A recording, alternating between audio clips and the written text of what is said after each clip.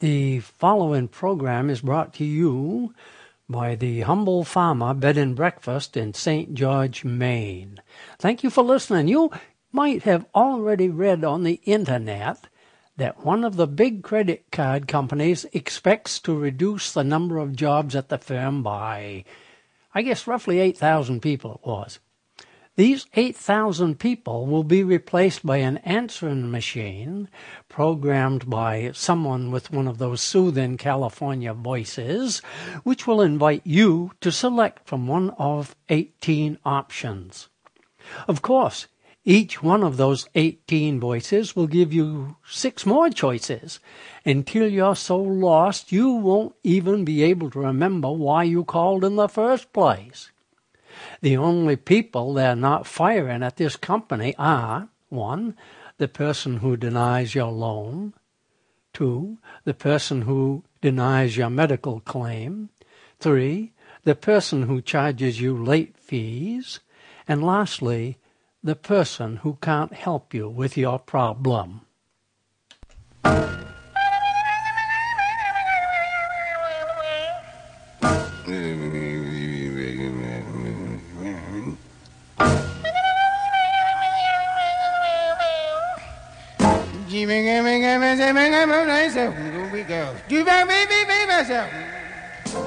Hi there, this is Clark Terry here, reminding you to pull your bearskins a little closer to the fire. That's it. Now you're talking. Hey. Watch out for those snapping sparks. Everybody cozy? Now the good news is that you're in time for the Humble Farmer. You've worked hard all day, and you deserve to relax now. So stay right there and listen to the best of this kind of music.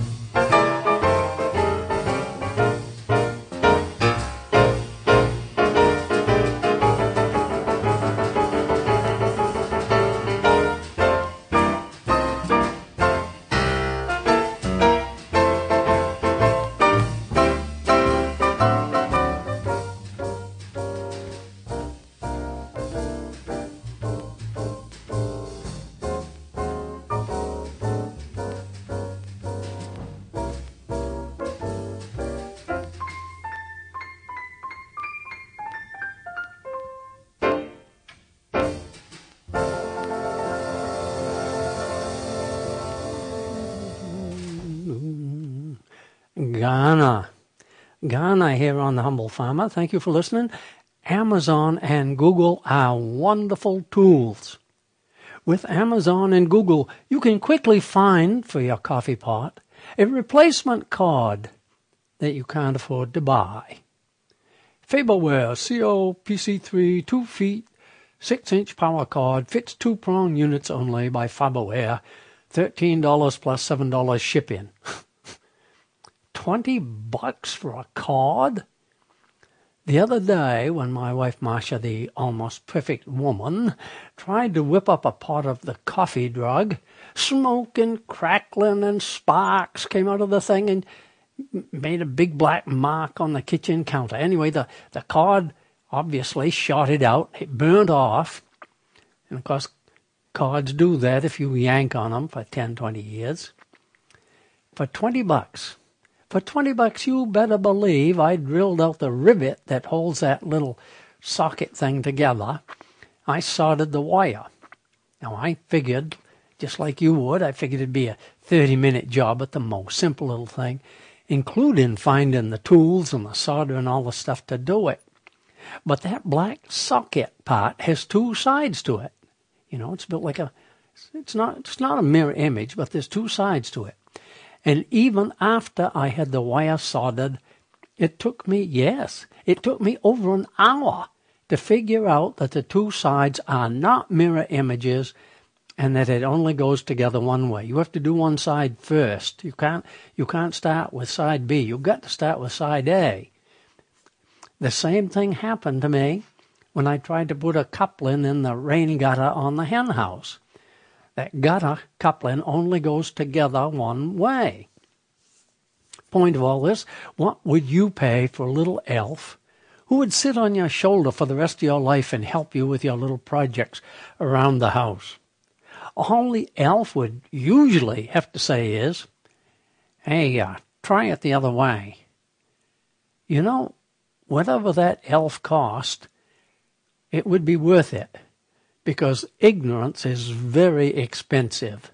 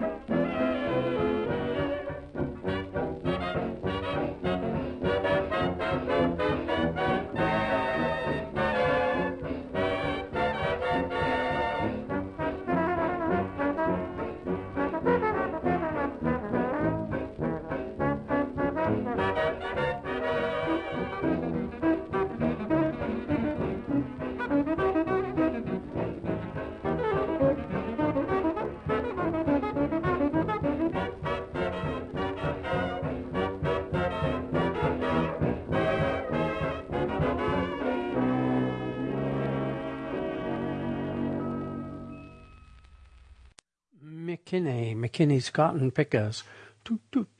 Nice dancing music. Makes you want to hop right around like a cricket, doesn't it? Do you realize how lucky we are to live in St. George, Maine? We have some of the nicest neighbors you'd find anywhere. Of course, I got to admit, a sociologist or an anthropologist would tell us that we like our neighbors because they share our values. We like the same things. We do the same things. We're all pretty much alike. And of course, in my neighborhood, this should be true. Most of us who have lived in this part of Maine for 281 so years, well, we have the same ancestor. And this was brought to my attention one day when I stopped in to visit my neighbor, Gary Havarinen. Gary was in a T-shirt, having a wonderful time up to his elbows in soap suds in his immaculate kitchen. And Gary said, are you listening to this? This is what Gary said. I do all the dishes and clean up. Sandra cooks. Then he said, at Robert Faustini's house, Robert cooks and Beverly cleans up. I thought about this. You know, even though my wife Marcia, the almost perfect woman, is from away, she very quickly assimilated the values of both Sandra Havarinen and Beverly Fowler. Marcia cooks, and then she cleans up.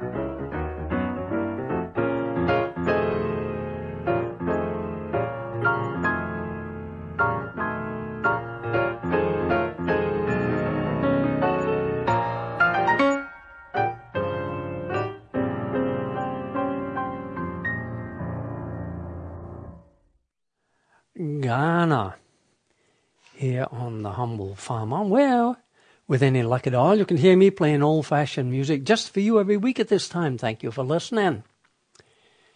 We read what we want to read. Are you any different from the rest of us? We read what we want to read. We read to confirm our own conceptions of the world. I suppose I might just well come right out and say that I'm talking here about politics. Although we have newspapers and television news, email is the way many of us now have our political views confirmed. And because, with small unpleasant exceptions, we only hear from our friends who email us things that confirm their views, which they know are our views. About half of the people in this country never get to read the truth in a politically oriented email. The other 50% of emails containing political commentary is outright slander and deliberate lies. You know this. Most of us have friends with whom we cannot discuss politics or exchange politically oriented emails. This is because we don't want to distress our friends by suggesting that there might be another side of the political fence. Think about this. If you own a factory where 400 children without health insurance work over sewing machines for 12 hours a day, are you going to share the political views of a man who collapsed and was rushed into the emergency room because his health insurance provider wouldn't approve some necessary tests his cardiologist had requested the month before? So, the bulk emails that these two people send out to countless friends of their own political persuasion reflects diametrically opposed political views. Tax and spend or borrow and bomb? I'm the humble farmer at gmail.com. Which of these two groups emails you?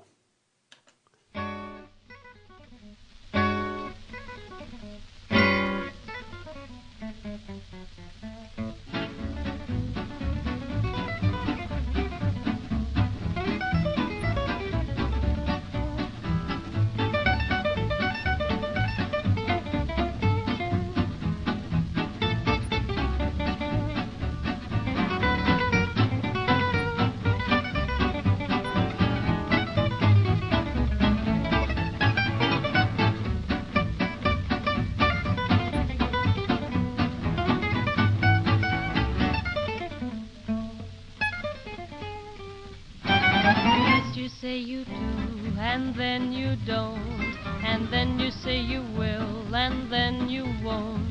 You're undecided now, so what are you gonna do?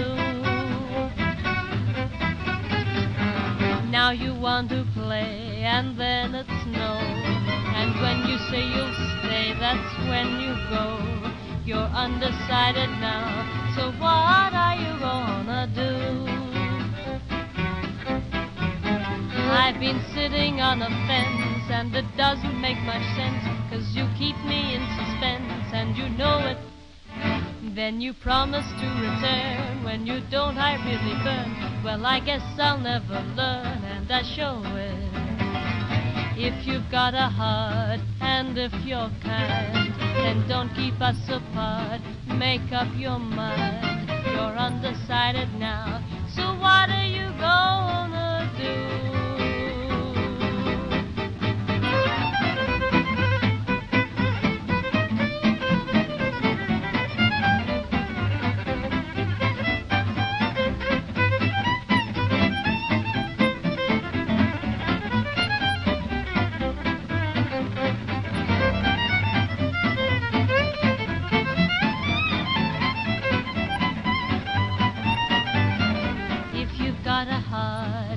If you're kind, then don't keep us apart. Make up your mind. You're undecided now, so what are you gonna do?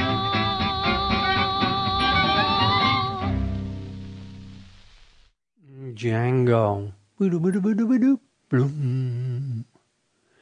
Jack Mansa, who was one of my college roommates at Gorham Normal School. Jack Mansa was one of my roommates at Gorham Normal School. And Jack sent me this story, and it's the exact kind of story I like to tell to you on this program, because I know you like this kind of story. Here's the story. I asked a librarian for a book on Pavlov's dog and Schrodinger's cat. She said it rang a bell, but she wasn't sure if it was there or not.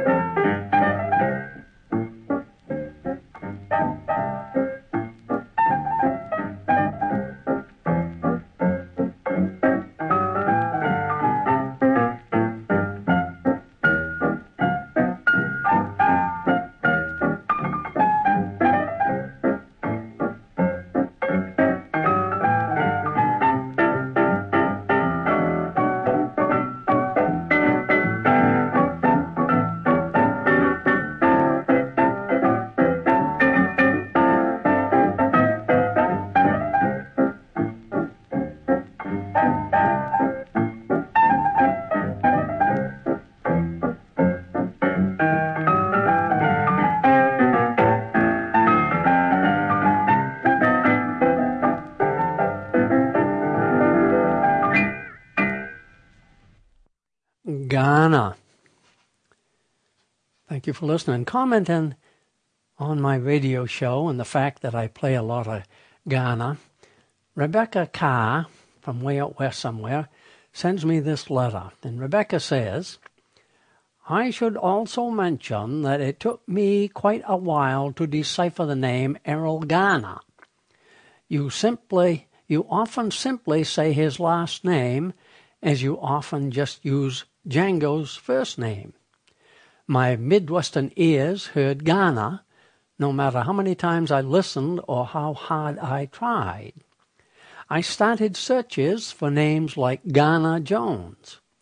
I was so delighted to finally hear his first name.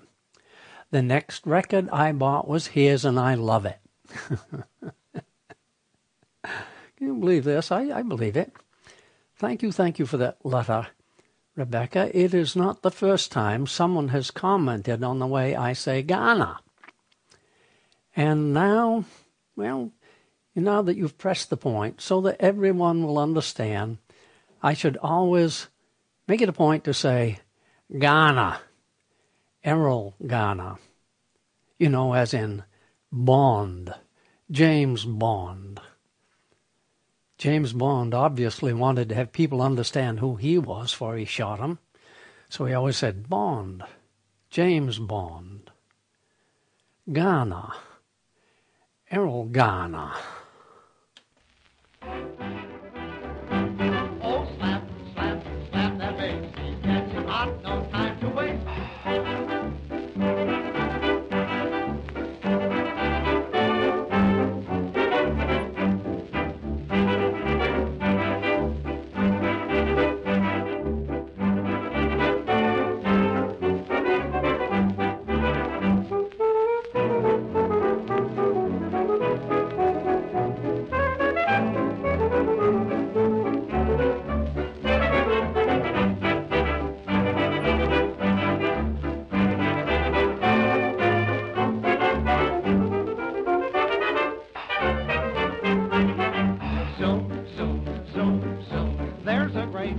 instrument you hear in every band that used to be played with a bow, but now it's played by hand.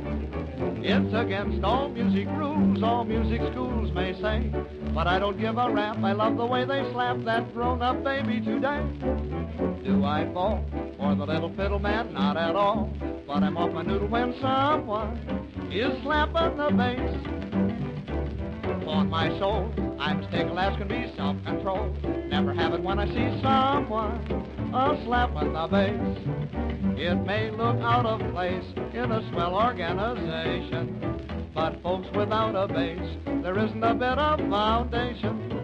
Oh, me, oh my, but it's pleasing to the ear, and I fly right to heaven when I hear someone a-slapping the bass.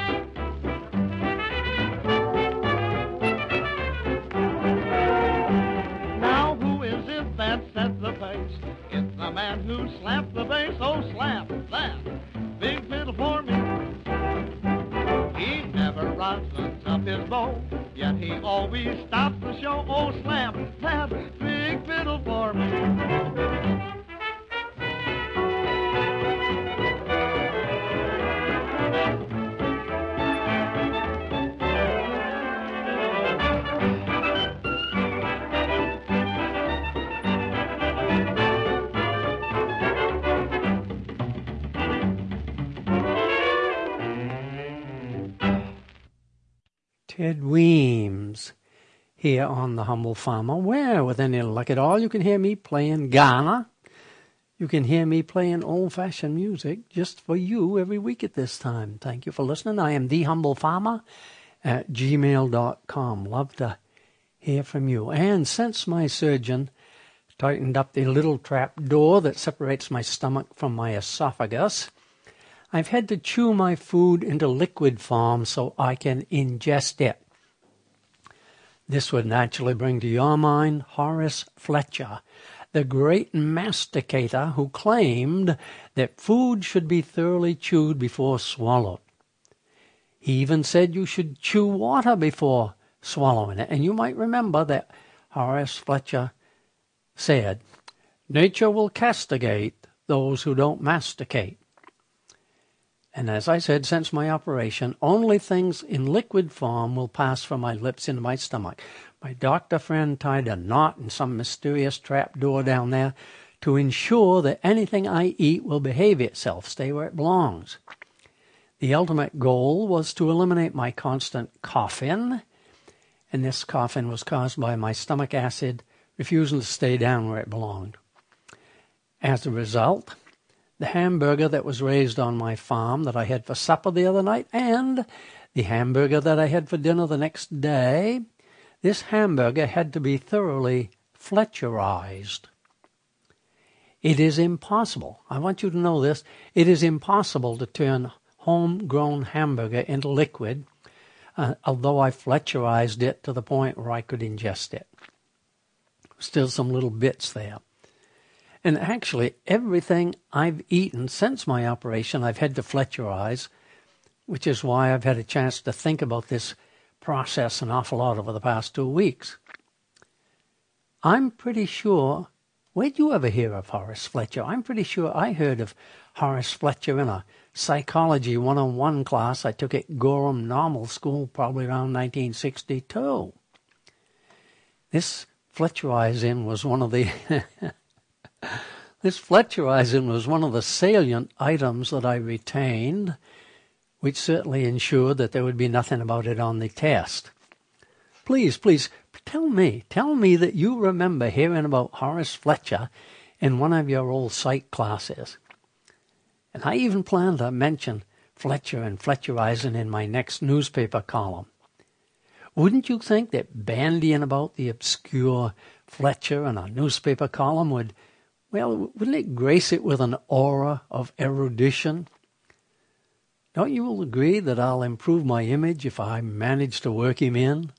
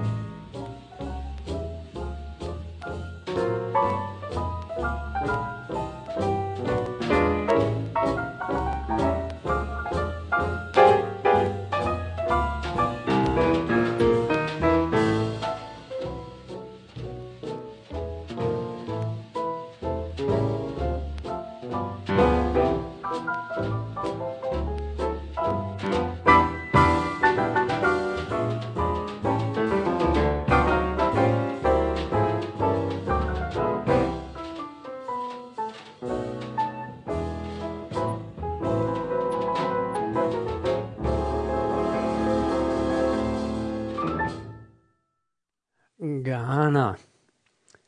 It must have been, 45, 55 years ago when I was flunking out of the Crane Department of Music up in Potsdam. It seems to me that this particular recording, this particular version of Ghana playing Lullaby of Birdland was on the jukebox. I heard it over and over and over and over. Could that have been around 1957, 58? You tell me.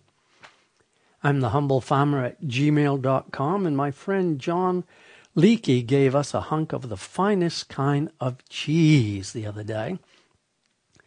John was on his way to work on the lighthouse on Manhigan. He's an expert on restoring old buildings. And John spent the night here at the Humble Farmer Bed and Breakfast so he could take the early Manhigan boat out of Port Clyde. My wife Marcia was going to put that cheese into macaroni and cheese, make some kind of casserole for supper. But I just happened to wander through the kitchen when she was doing it, and I got a nibble of that cheese while she was cutting it up. You better believe I said, this cheese is too good to waste on a casserole. So she put that good cheese aside for me to gnaw on, and she used some inferior cheese in her casserole instead. Now, I'll eat that cheese with crackers over the next week or so. And you can probably hear I'm having trouble here. My mouth is watering just thinking about that nice, sharp cheese on a cracker. You certainly remember what de Gaulle said about cheese. Remember this? Comment voulez-vous, gouverneur, un pays qui en 286 varieties de fromage? And because I can read French, I articulate French like an American. Because I can't say it the way it's supposed to sound, to clarify for you, in case you do understand French, or don't understand French, I tried to say, how can you govern a country which has 246 varieties of cheese?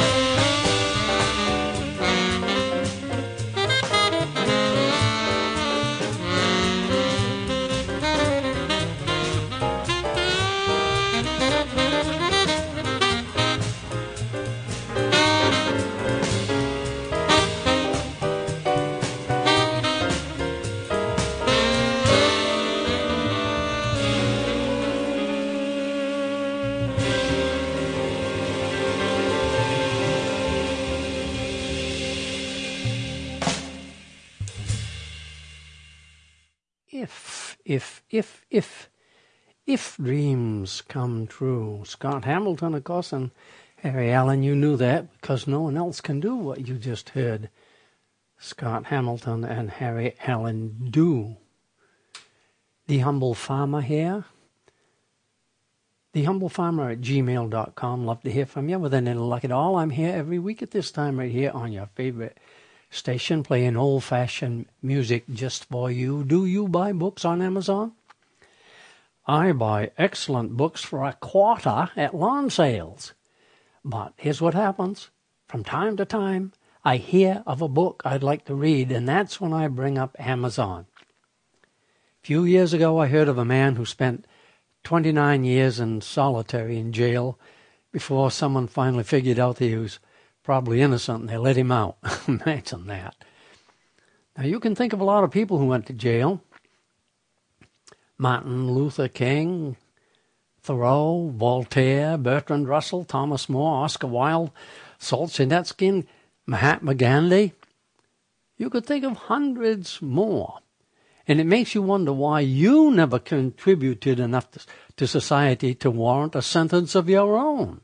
Anyway, this poor man who was probably innocent, after 29 years they let him out, this poor man wrote a book called From the Bottom of the Heap. And I said to myself, well, you know, I'd kind of like to read this From the Bottom of the Heap. Let's see if I can find it on Amazon for only 1 cent and $4 postage. Guess what? At the time I was looking for it, it was $12.95 plus the $4 postage.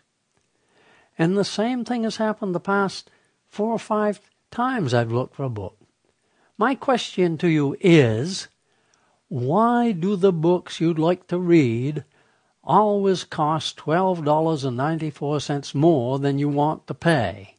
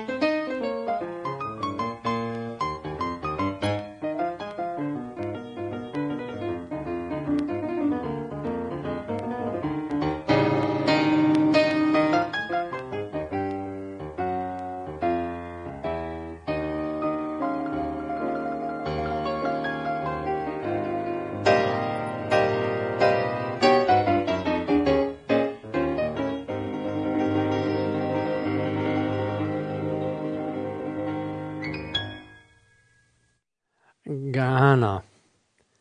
Errol Ghana here on The Humble Farmer. Thank you for listening. Almost time to get out of here. Time for one more comment here, one more rant, and perhaps just a teeny weeny bit of Muhlenberg joys. And now, if I can squeeze it in here, you and I are going to talk about threats. And I'm not talking here about veiled threats, but blatant. We're talking here about blatant, in-your-face threats. My wife, Masha, the almost perfect woman, is the master of the in-your-face threat. Because I don't think that the need to make threats is genetically transmitted, she could have learned it as a small child by listening to her mother. And now that I stop to think of it, my wife's father was the most moderate, laid-back man I ever met. Anyway, the other morning, my wife approached the deposed Lord and Master of this house, who, of course, lives here with his fingers glued to the keyboard of his computer, and this is what she said. Are you listening? Will you please make an effort to put in that microwave today? I've spent a lot of time cleaning it, and I want you to put it in before it gets rusty. Not a threat, you say? This sounds like a very polite and reasonable request. Well, yes, it is. But then I said, before it gets rusty, you want me to put in the new microwave before it gets rusty? Now, you should know that she just paid $4 for it, so it was new to us at the time. So I laughed, and it wasn't a nasty, sarcastic laugh. It was a real, honest, that's funny laugh. And I said, do you know how long it takes something that's setting out in the barn to get rusty? You don't seem to have much faith in my ability to get things done around here. And that's when she said, if you don't put it in, I am going to pick it up and carry it in here and do it myself. And right there you can hear the if you don't, I will threat part.